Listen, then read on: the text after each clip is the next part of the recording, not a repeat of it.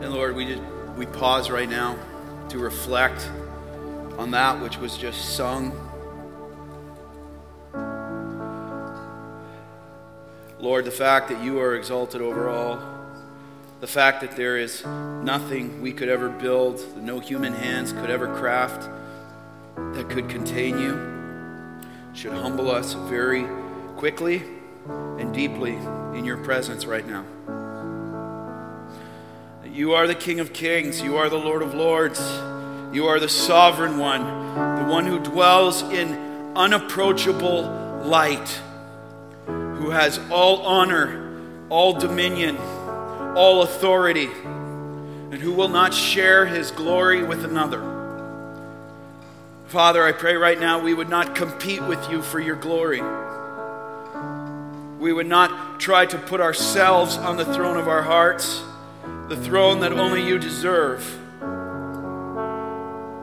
Father, as we come under the authority of your word now, I pray we would not be flippant, that we would be reverent, awestruck, that the King of Kings, the Lord of Lords, would have so much mercy on us to give us his word, that we may live for him and love him, not just now, but for eternity, for all who call on your name. Lord, right now I pray would you just help us to ditch our pride? That instead of saying, I don't want to hear, or maybe, we would say, Lord, teach me. You have a word for me right now. Change my heart to love you more today. May it be so. Guard my mouth from error, God. Say what you want to say to your people. Only you are worthy. In Jesus' awesome, powerful, and majestic name, church, if you agree, say amen. Amen. You may be seated.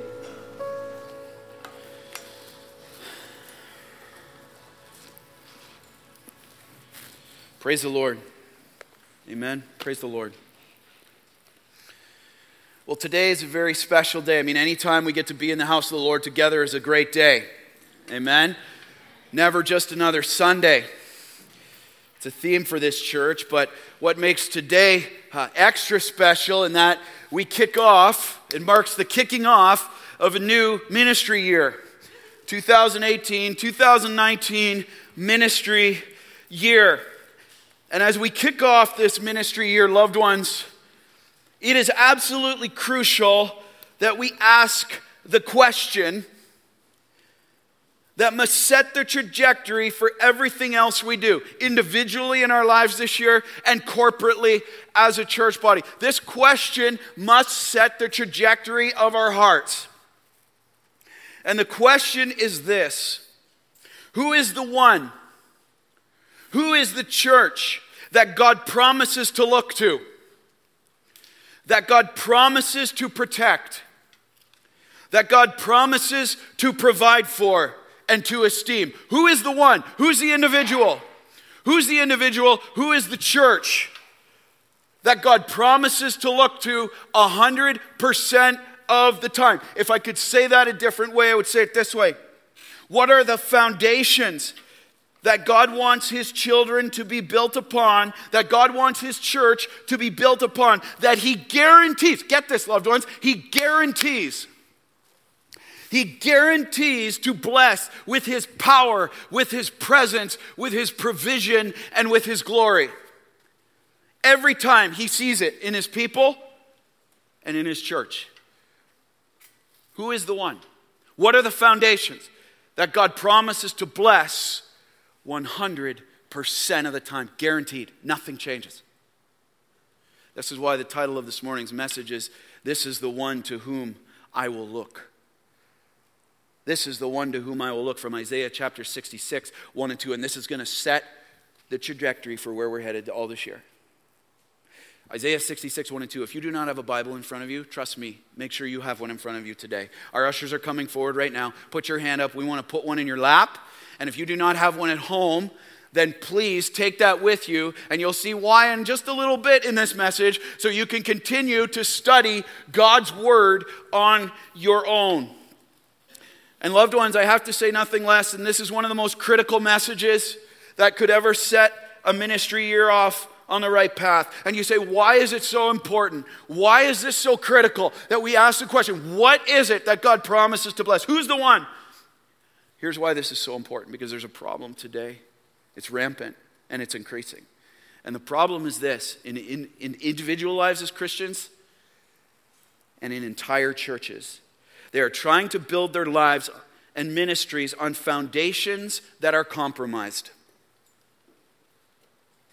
They are trying to build on foundations, personal lives, families, churches, on foundations that are compromised and that God has not promised to bless.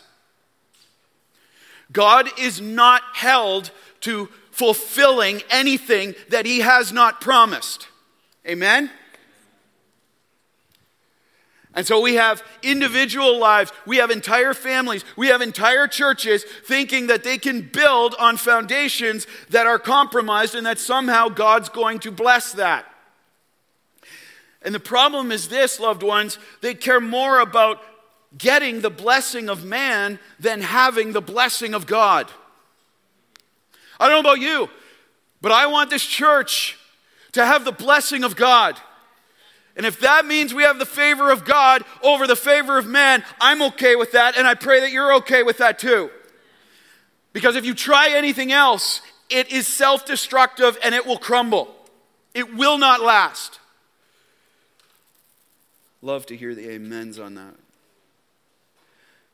And as a result, about caring so much about getting the blessing of man and compromising on the foundations God promises to bless, there's an increasing reliance. This is where it leads. An increasing reliance upon horizontal, man-made strategies, methods, practices, and products that look flashy on the outside and quote-unquote relevant to the culture around us, but they do not have God's power or God's presence within them.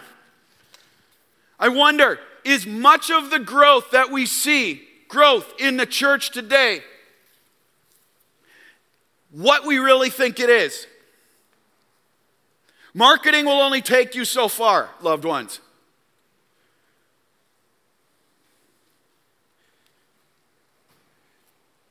Is it what it really is? We have to realize, loved ones, that the issue is not ultimately about the method or practice itself. Running programs, doing these things, that's not ultimately the issue. The issue has everything to do with the heart that's behind why you're doing that. That is the root. Okay? The issue is primarily about the heart. And what we must understand is that the heart is the most important thing to God, and the heart of a person, the heart of a church, will ultimately determine the one to whom God will look. It will ultimately determine it. The heart is everything to God, loved ones. It's the wellspring of life. It's the source of all we say, think, and do. The root is in the heart. And this hasn't changed. It's not some new strategy God's using here. It hasn't changed. God has always and will always look to the heart. He does it today, and he did it back in Isaiah's day. It's around 7th century BC at this time in this text. And Isaiah is the major prophet of the kingdom of Judah, which is the southern kingdom of Israel. Remember, it was divided, northern kingdom and southern. Judah is the southern kingdom. And the people of Judah are in a spiritual state of desolation. They're in a spiritual state of empty ritualism and idolatry in their worship of God. Things are bad. Not much different than we look at the landscape today. And in response to this, Isaiah sees what's happening. And in chapter 63 and 64, he petitions or he calls on the Lord on behalf of the people to show his mercy to them and to deliver them from the coming judgment that God was sending as a result of the state of their hearts. The coming judgment at the hand of the Babylonians, which ultimately would lead them 100 years later into exile for 70 years. Because of the state of their hearts. And in response to Isaiah's plea, so Isaiah is crying out for mercy. This is God's response. In response to Isaiah's plea, God answers, and he gives them this. And I'm so thankful for our Lord and Savior. He's so merciful. He gives us the blueprint of the heart. The blueprint of the heart of the one that will have his blessing. That the one that will have his favor. And here it is. Here it is. You can try to justify this in many different ways. Listen, this is the only heart. Everyone say only heart. This is the only heart of true worship that God will accept right here. This is it. This is why he makes it so clear. It's the only heart of true worship he will accept. God gives us two essential foundations of the heart that we must embrace, loved ones, if we are to be a church, if we are to be individual men and women of God, if we are to be families of God in this room right now, that God promises to look towards and give his blessing upon. And at the end of the day, loved ones, everything else in this book comes back to this. This is the fulcrum right here, the turning point. This is about as serious as it gets. In order to honor the authority of God's word, let's stand as we read our text this morning.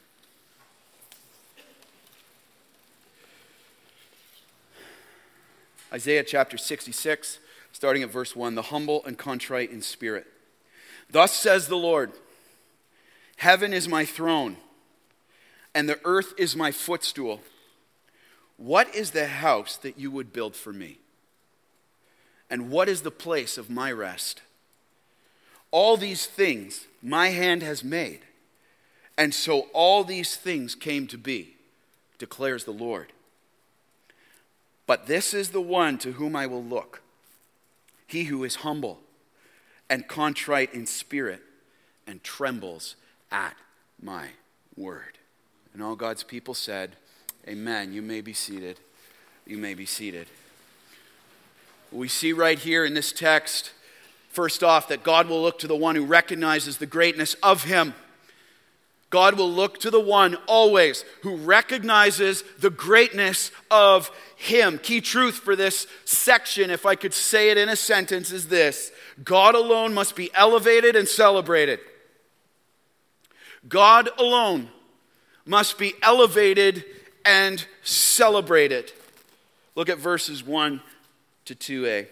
Thus says the Lord, heaven is my throne and earth is my footstool. What is the house that you would build for me? And what is the place of my rest? All these things my hand has made, and so all these things came to be, declares the Lord. See, the Lord begins by reminding the people of his power. He reminds them, notice he used the term like, thus says. When God says, thus says, that's a declaration of authority. Thus says the Lord. Heaven is, look at the terminology he uses, throne. What does that mean? He's the king. He's the king. What he says goes. He's got all authority and greatness in how, notice what he said, all the earth is my footstool. All these things my hand has made. All these things came to me. What's he talking about? He's reminding them of his greatness. He's reminding them of his awesome power and majesty, as he reminds them of how he created the universe and has all authority over it. All these things my hand has... Look around you, Israel. Look around you, Harvest Ottawa today. All these things my hand has made. All these things came to be because I spoke. And I sustain it. Now the house, he says, what is the house in verse 1? Earth's my footstool. What is the house you think you would build for me? The house that God is speaking of here is the temple that he instructed King Solomon to build. He gave the blueprints to King David. David passed them on to Solomon, his son, and King Solomon built this temple 300 years earlier. And God said if that temple was built, it would represent his dwelling place with his people. If they continued to seek him and worship him alone. Now, what does this temple look like? You see two pictures of it. There's one, look at that, illustrious. The finest metals, finest cedar, marble, all over it. in the world. Do you have another one, team? There it is. There's another view. See the outside courtyard there, the temple going into the Holy of Holies. This is what the temple looked like. These were the exact dimensions that God gave to build that temple that he wanted. But leave that on the screen, loved ones. The people of Israel, here's what happened though. Here's what happened. The people of Israel sinned greatly in thinking that God would be contained in this temple. Well, this is his dwelling place. We can build something that can contain God. Really? Really? Really? I don't want to try that. Do you? But their hearts deceived them into thinking that he could be contained in the temple they built for him, and they assumed. They came to offer their sacrifices, and they just assumed that God's presence would be with them because the temple was there. They just assumed it. We built this temple, it's really big, it followed the blueprint that God said, so we're just going to assume his presence. Warning, red light, time out. The moment you and I begin to assume we have God's blessing is the moment we begin to lose it. In your marriages, in your personal lives, in this church. They just assumed we got the temple. We're good. And what happens is this. When you start to lose your awe of God, just what happened with Israel here, they let the superficial and flippant practices of outward religion replace the awe of God in their heart. Just going through the motions. I can say the right things. I can raise my hands. I can say the right words. I've got the Torah down pat. I can recite it. Became superficial and flippant practice. And it replaced the awe of God in their hearts. And the practice, notice what happens? This is what always happens. The practice of self-exaltation, taking pride in their accomplishment, right here, that you see on that screen. Pride in their accomplishments replaced the true worship of God and ultimately led them into idolatry.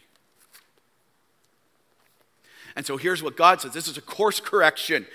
He says, hey, Israel, you got this great temple that I told you to build, but take a look around. Go beyond what you see yourself making and are exulting in right now.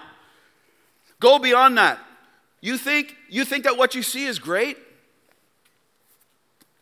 Really? That's my footstool. And not just your temple. The entire earth is just my footstool.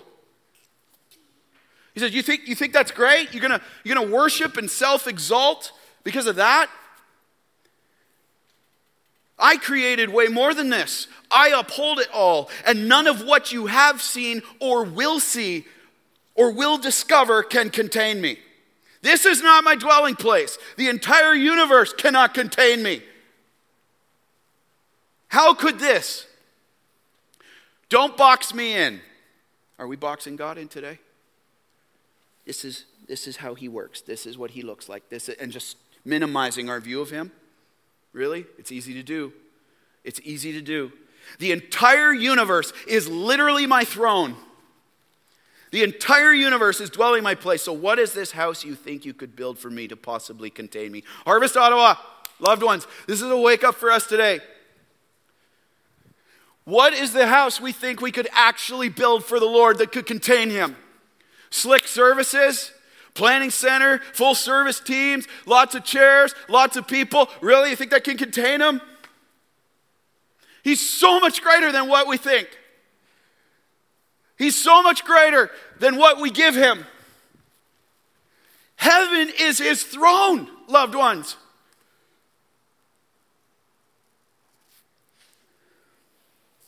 God is not looking for a temple of stone, but he's looking for the temple of the heart. Key point, God is not looking for a temple of stone. No matter what we think we build in our families, no matter what we think we build in his church, he's not looking for a temple of stone. He's looking for the temple of your heart and mine today. Question, is he finding it in you? Is he finding it in me? Or is he faced with self-exaltation in your heart? Pride, flippancy in our worship. When we come, we just assume God's here because we have a building. Really? Careful, loved ones. Look around today. Just look around today. Nothing's changed. Christians, entire churches, externally practicing worship of God with full motions but empty hearts. Full chairs but empty souls.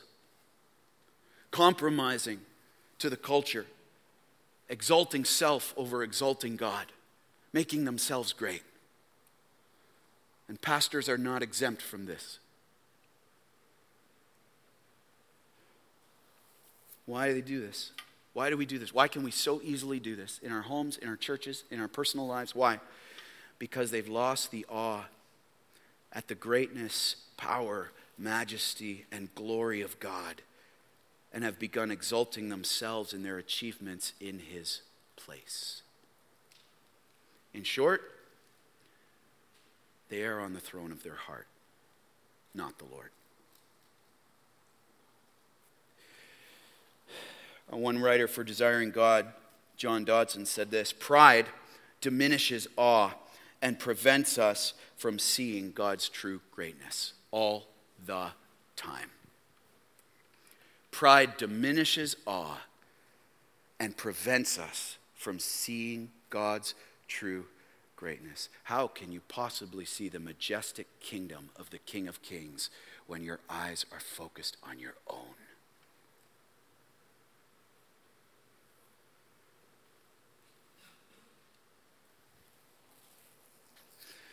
And this is why, loved ones. It's so important to remember this. The words that A.W. Tozer said, I was so struck again by this week, so blessed but so crushed by this. What comes into our minds when we think about God is the most important thing about us. That's why. That's why. What comes into our minds when we think about God is the most important thing about you and me. Who do you say God is? Who do you say Jesus is?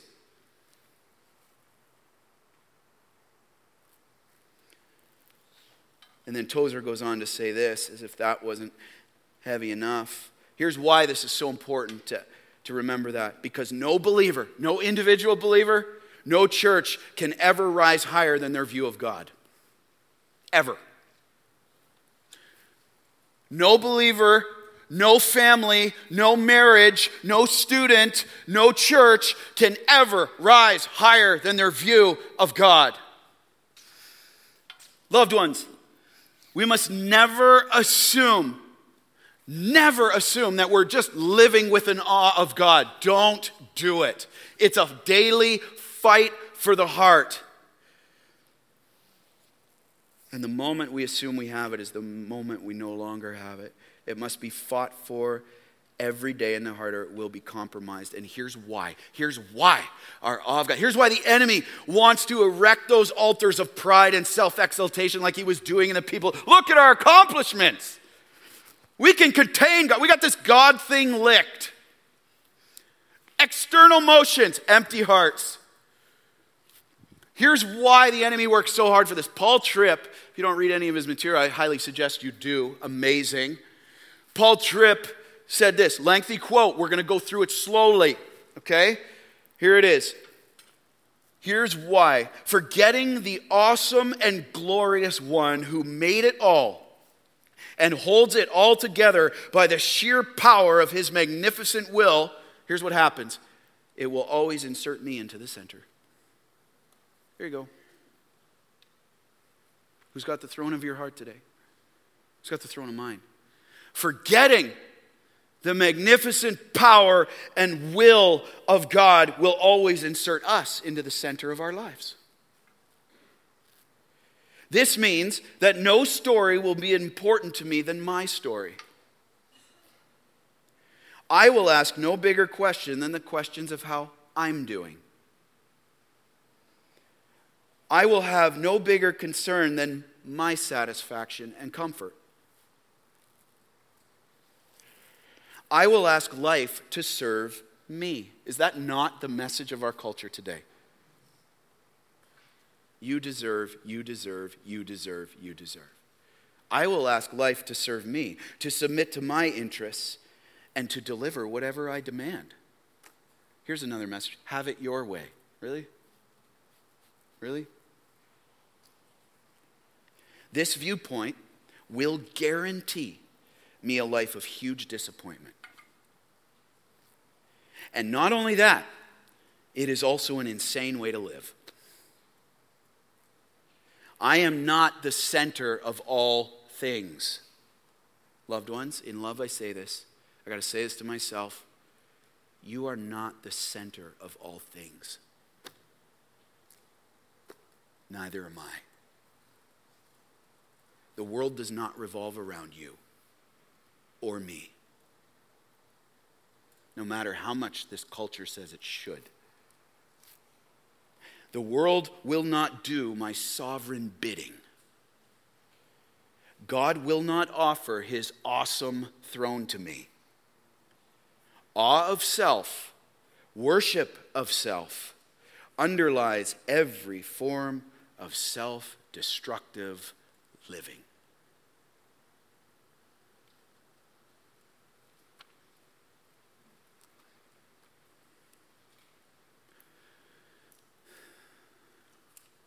And all God's people said, ouch.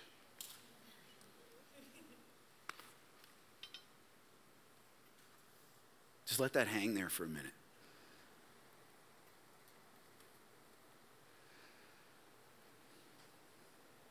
Are you putting God in a box?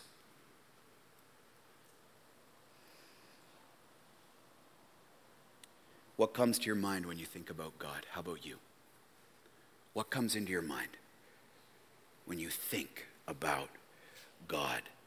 Do you live with a daily, moment-by-moment recognition of his greatness? Just think, when the trial hits, when the disappointment happens, when the discouragement comes, when the anxiety creeps in, when the anger is kindled, are you living with an awareness in that moment of the greatness of the King of Kings? This is where it all starts. This is where worship starts. The temple of my heart. Are you recognizing his greatness or yours? What are you exalting? In your marriage, exalting yourself, that's not going to go well with your spouse. Exalting your way of wanting to do things, that's not going to go well for your marriage. How about students in your studies? Are you exalting yourself? The grades you can get, the friends you can have? Or are you exalting the king when you walk into the dorm, into the classroom? Are you recognizing God's greatness in that moment? How about this in your job? Who are you exalting in your job? Why do people overwork? They exalt their own abilities. Who are you exalting in your family that you're leading your kids to each day? Yourself, your way of doing things, or the Lord? In your relationships, in the trial, in the success. How about this? How about this? In your worship on Sunday mornings. Are we worshiping him with an exaltation from the heart or just with our hands? This is why I encourage you to come early to church. Hey, we have great stuff at the start of the service, praise the Lord. But it allows you to come and sit and prepare your heart to really worship the King of Kings because he's great. Where do you need to realign your heart to his and get your awe back of him?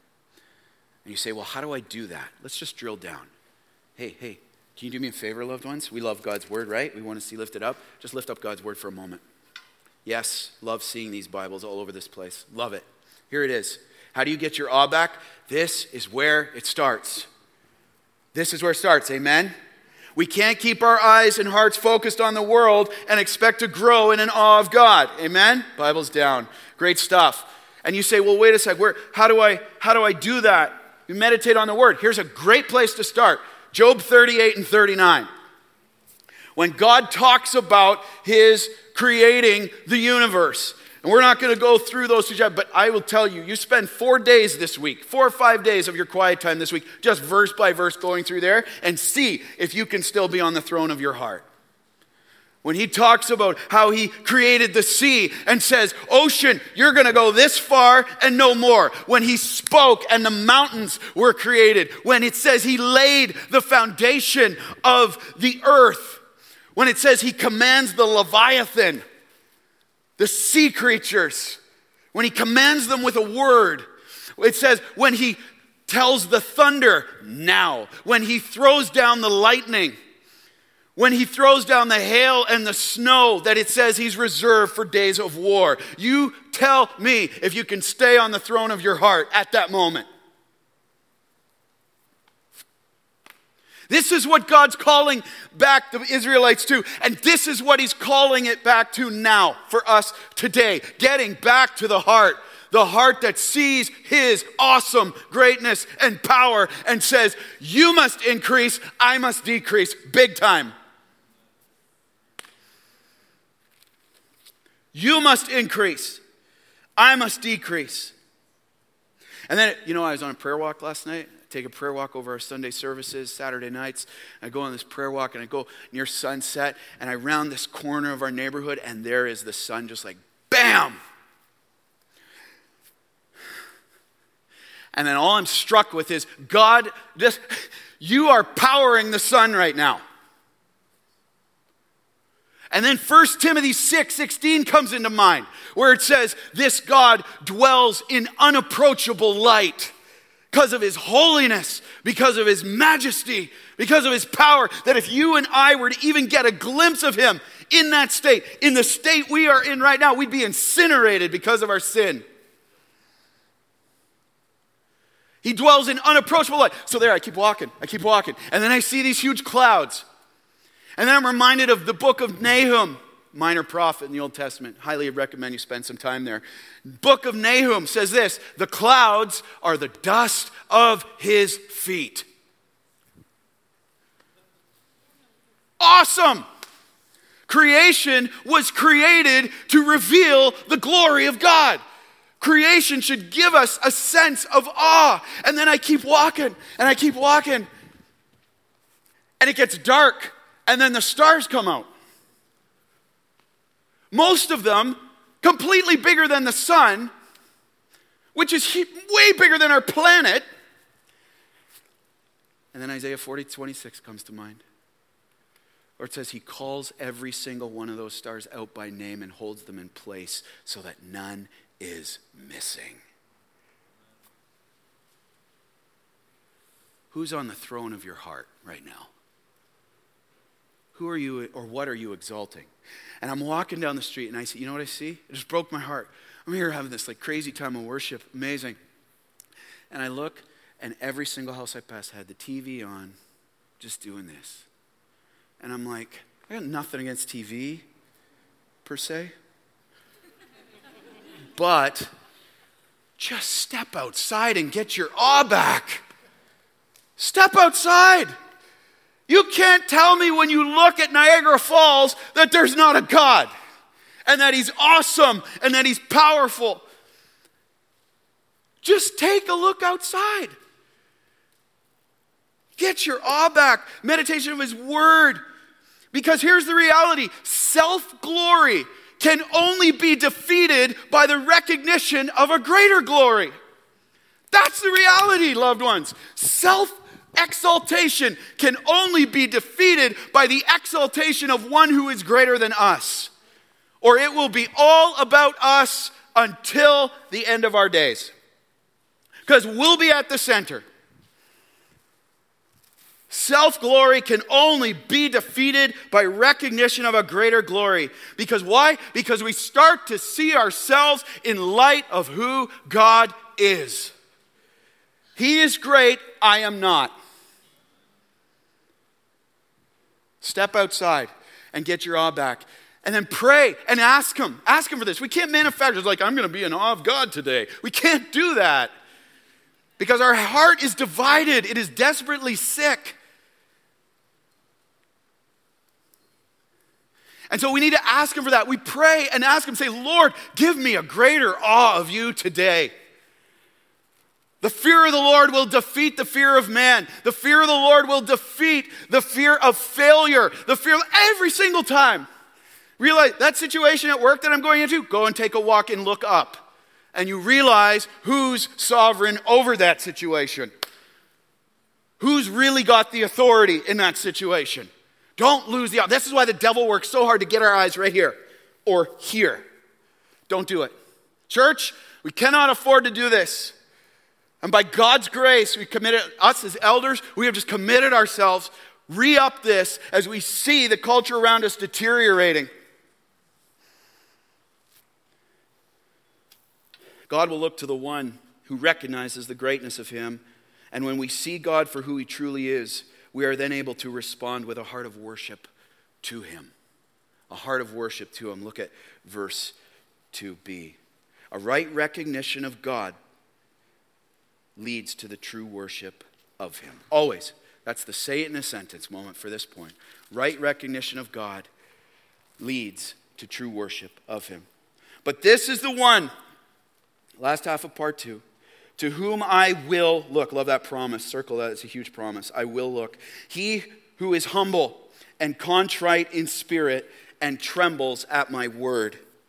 See, after combating the pride in the people's hearts, God then gives the people a promise. Notice, I will. Make sure you circle it, loved ones. I will. He gives them the promise of who he will look to every time if they would abandon their prideful, superficial practices that assumed his presence and turn to him in worship with their whole heart. Here's the promise. Now, the word look there, just so we're on the same page, the word look that you see in the first part of that verse means this. The Hebrew means this. To look upon, to take pleasure in, to give my favor towards, and to esteem. That's a pretty good deal, don't you think? So let's reinsert that meaning back in and say this. This is the one to whom will have my pleasure. This is the one to whom I will give my favor. This is the one to whom I will esteem. This is the church that I will esteem. This is the family I will esteem. This is the one. Okay, full stop. Before we move any further, we always want to get to the what. Just think about the magnitude of this statement right here. This is the one. No matter what changes, this is the one that I will look to. God, we break this down into today's language. God is literally saying this.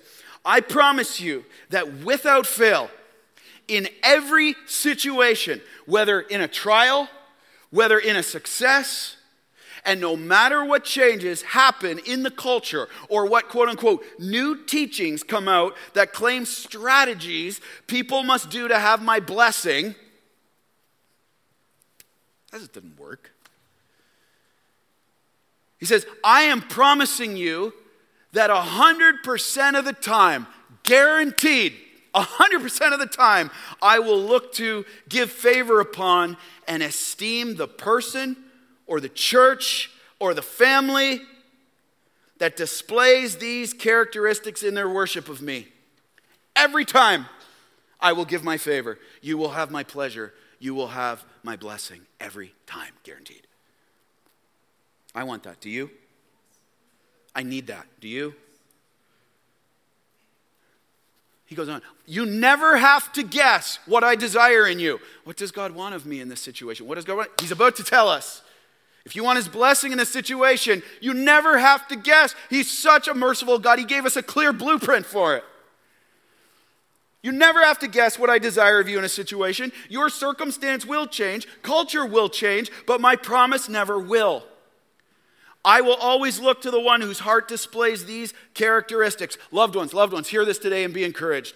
There is not one situation that you're going through right now. Not one.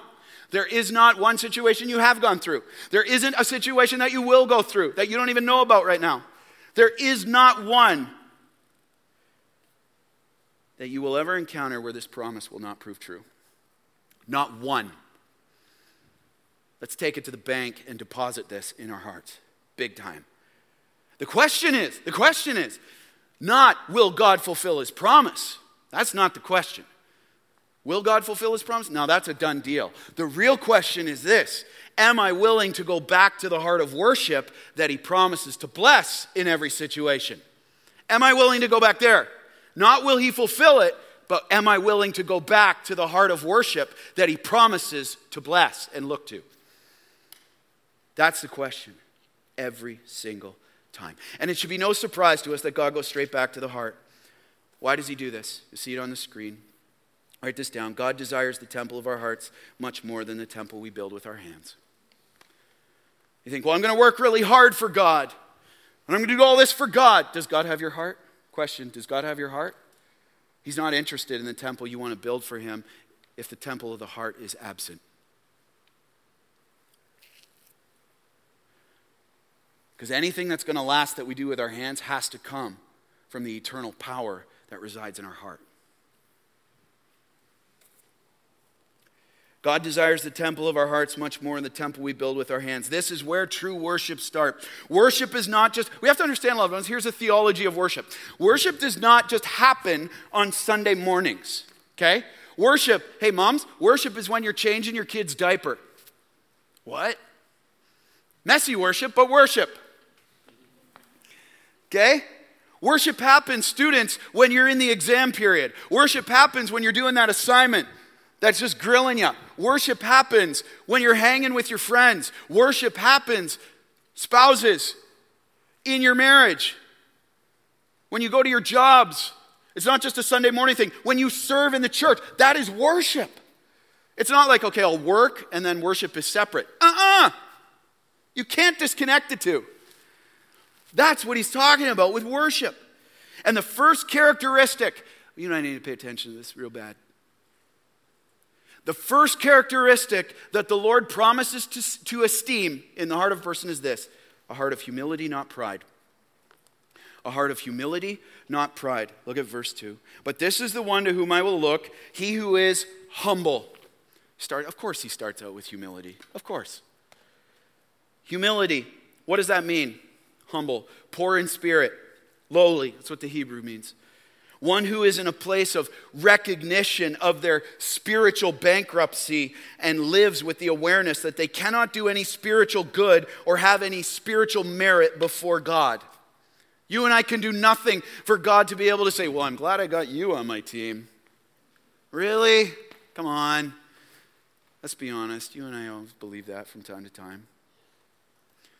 Right? There's nothing we can do of any spiritual significance to make us right with God. And if you're here today and you have never confessed Jesus Christ as your Lord and Savior, you can keep going on sinning away the day of opportunity that's in front of you right now. You can keep striving on your own power to say, if I'm just a good enough person, I'll get to God. Humility, the first step to God looking upon you and blessing that and giving his favor toward you, is for you to say, God, I have nothing without you. I can do nothing without you.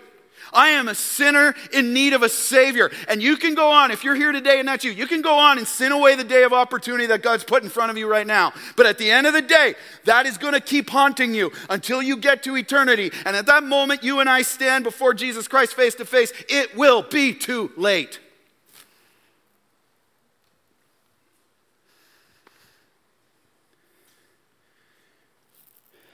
I can do nothing. Their awareness, they cannot do any spiritual good, any spiritual merit before God.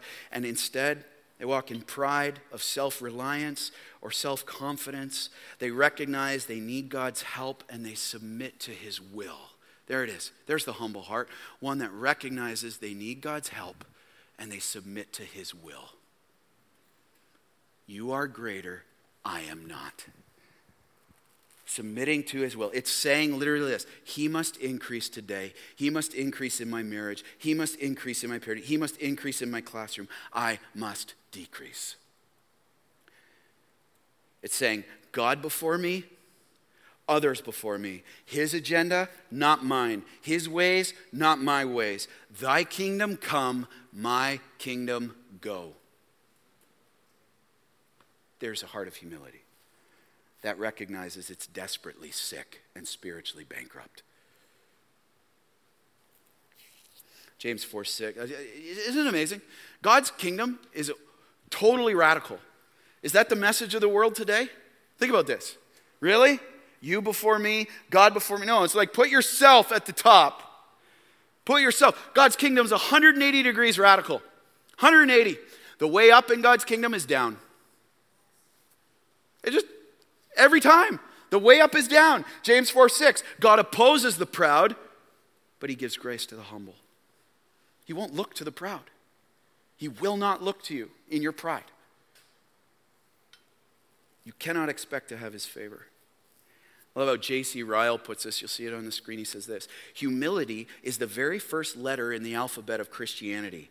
We must begin low if we want to see him high. Every time. What does God promise to bless in your situation right now? Humility. Get there fast. Ask the Lord, Lord, bring me to that place of humility. Get me there quick. I need to do that all the time.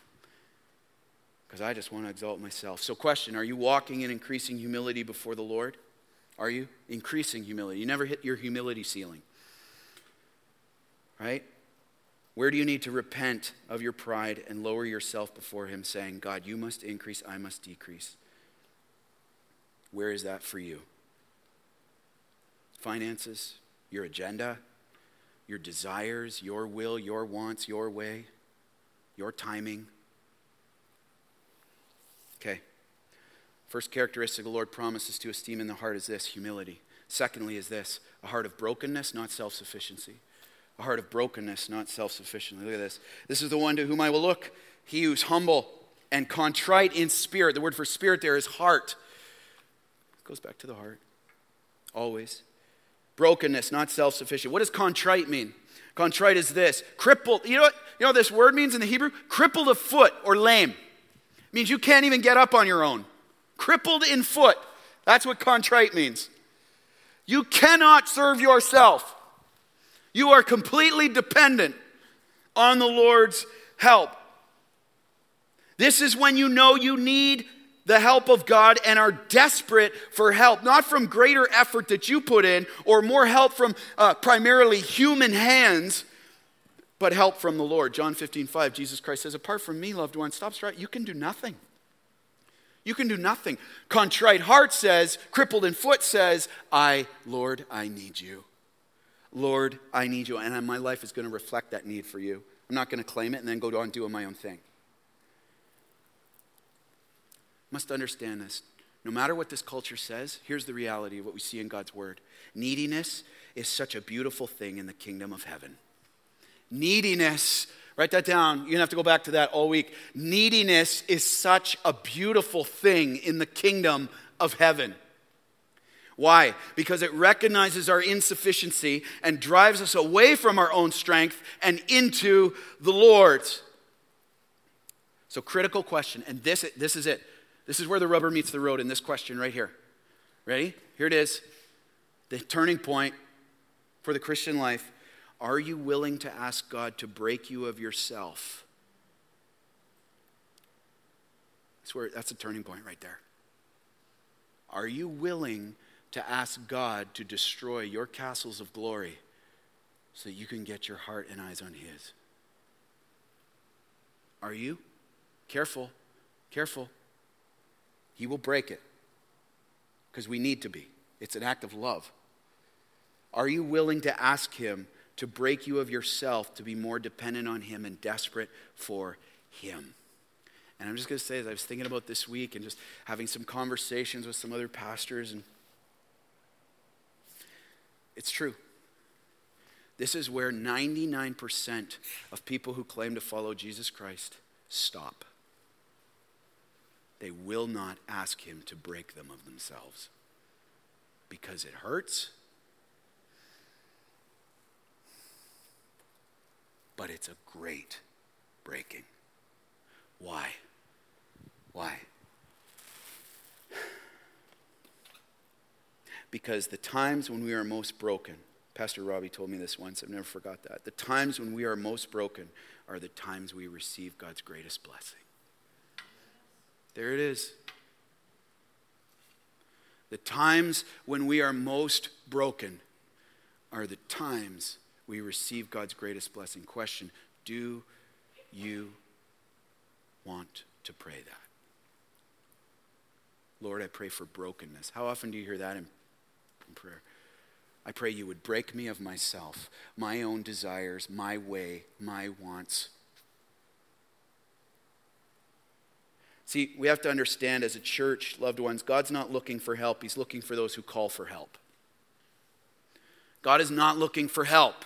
God is quite sufficient. He's sovereign over all things. He's not looking for those to help. He's looking for those who call for help from a place of humility, from a place of brokenness. It's a critical question. That's the breaking point, right? Literally, the breaking point right there. Cool how that worked, right? It's the breaking point. Continue to move forward and see the favor of God. Stay put. Lastly is this. First characteristic the Lord promised to esteem is a heart of humility, not pride. A heart of brokenness, not self-sufficiency. And lastly, a heart of reverence, not flippancy. A heart of reverence, not flippancy. Look at the last half of verse 2. But this is the one to whom I will look, he who is humble and contrite in spirit and trembles at my word. The word trembles there means this in the Hebrew. Trembling from a deepening honor, awe, there it is again, reverence and increasing love for God's word and an increasing desire to obey it. This isn't legalism. This is the path to life. This is the one, this is the person, this is the heart, this is the church that fears the Lord and is so convicted of the truth of his word that it is upheld as the final authority over one's life. God is, you see this on the screen, God is looking to dwell in the heart of the one who takes his word seriously and not flippantly. How do you know if you're taking, some signs we're taking God's word flippantly. A couple things that just came to mind. I'll get in God's word when I have time. Ouch. Really? Really? How about this? I'm going to make time to be in God's word today. The heart of flippancy says, when I have time, I'll get around to it. When I'm not so busy. When the kids don't get up so early. I'll obey God's word and take it seriously when it agrees with what I want it, what I want to do. When it's not a hard word, who can hear it moment. When it doesn't call me out of my sexual sin. I'll put that aside and then later on, I'll just follow it when it agrees with me and what I want to do. Really? Flippancy. That's a heart of flippancy. God, you will not have God's blessing. You will not. He can't bless that. He's looking for a heart of reverence. I'll do it when it's convenient.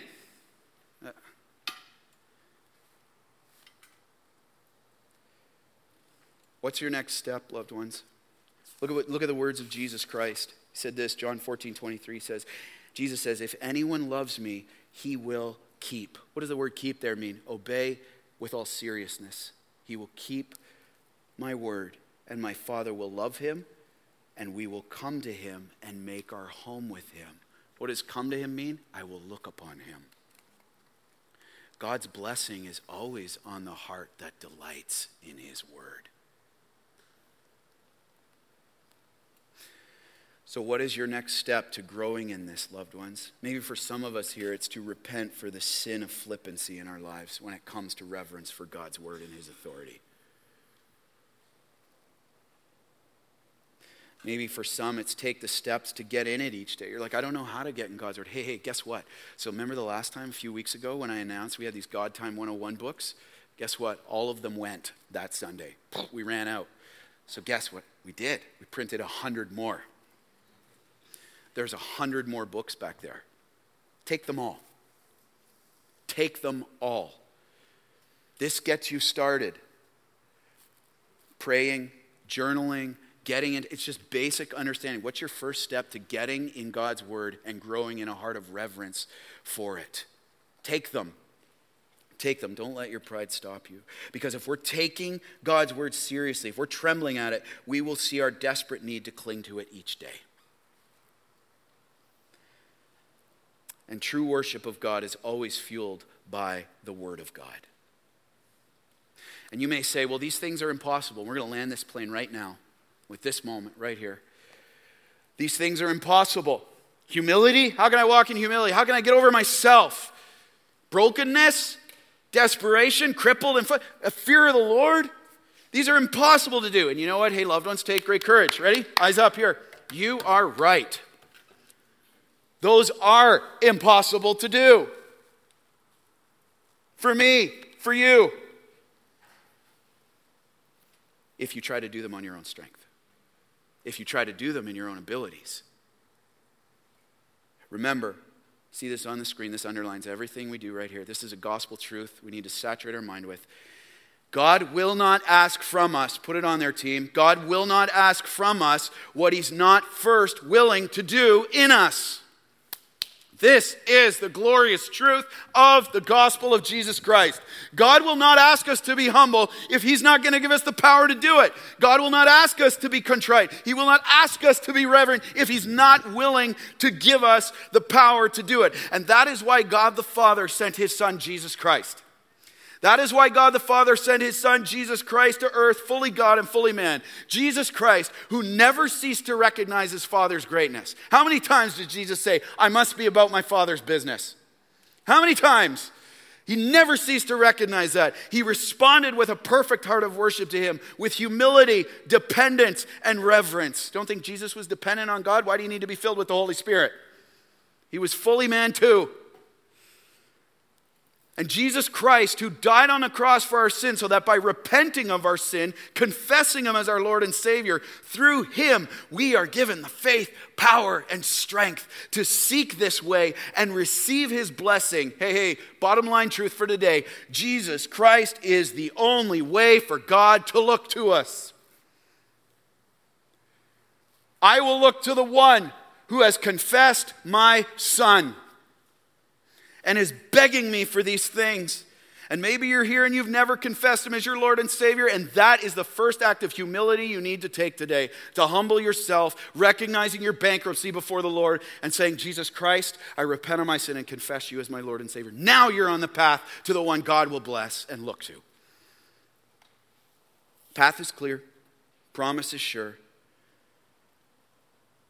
And as leaders, we have committed to do this by his grace, in his power, in his strength, to seek him with all we have this year. Question, loved ones, will you join us? Will you join us? Will you join us? It's time to get back to the heart. Can't wait to see what's in store. Let's pray.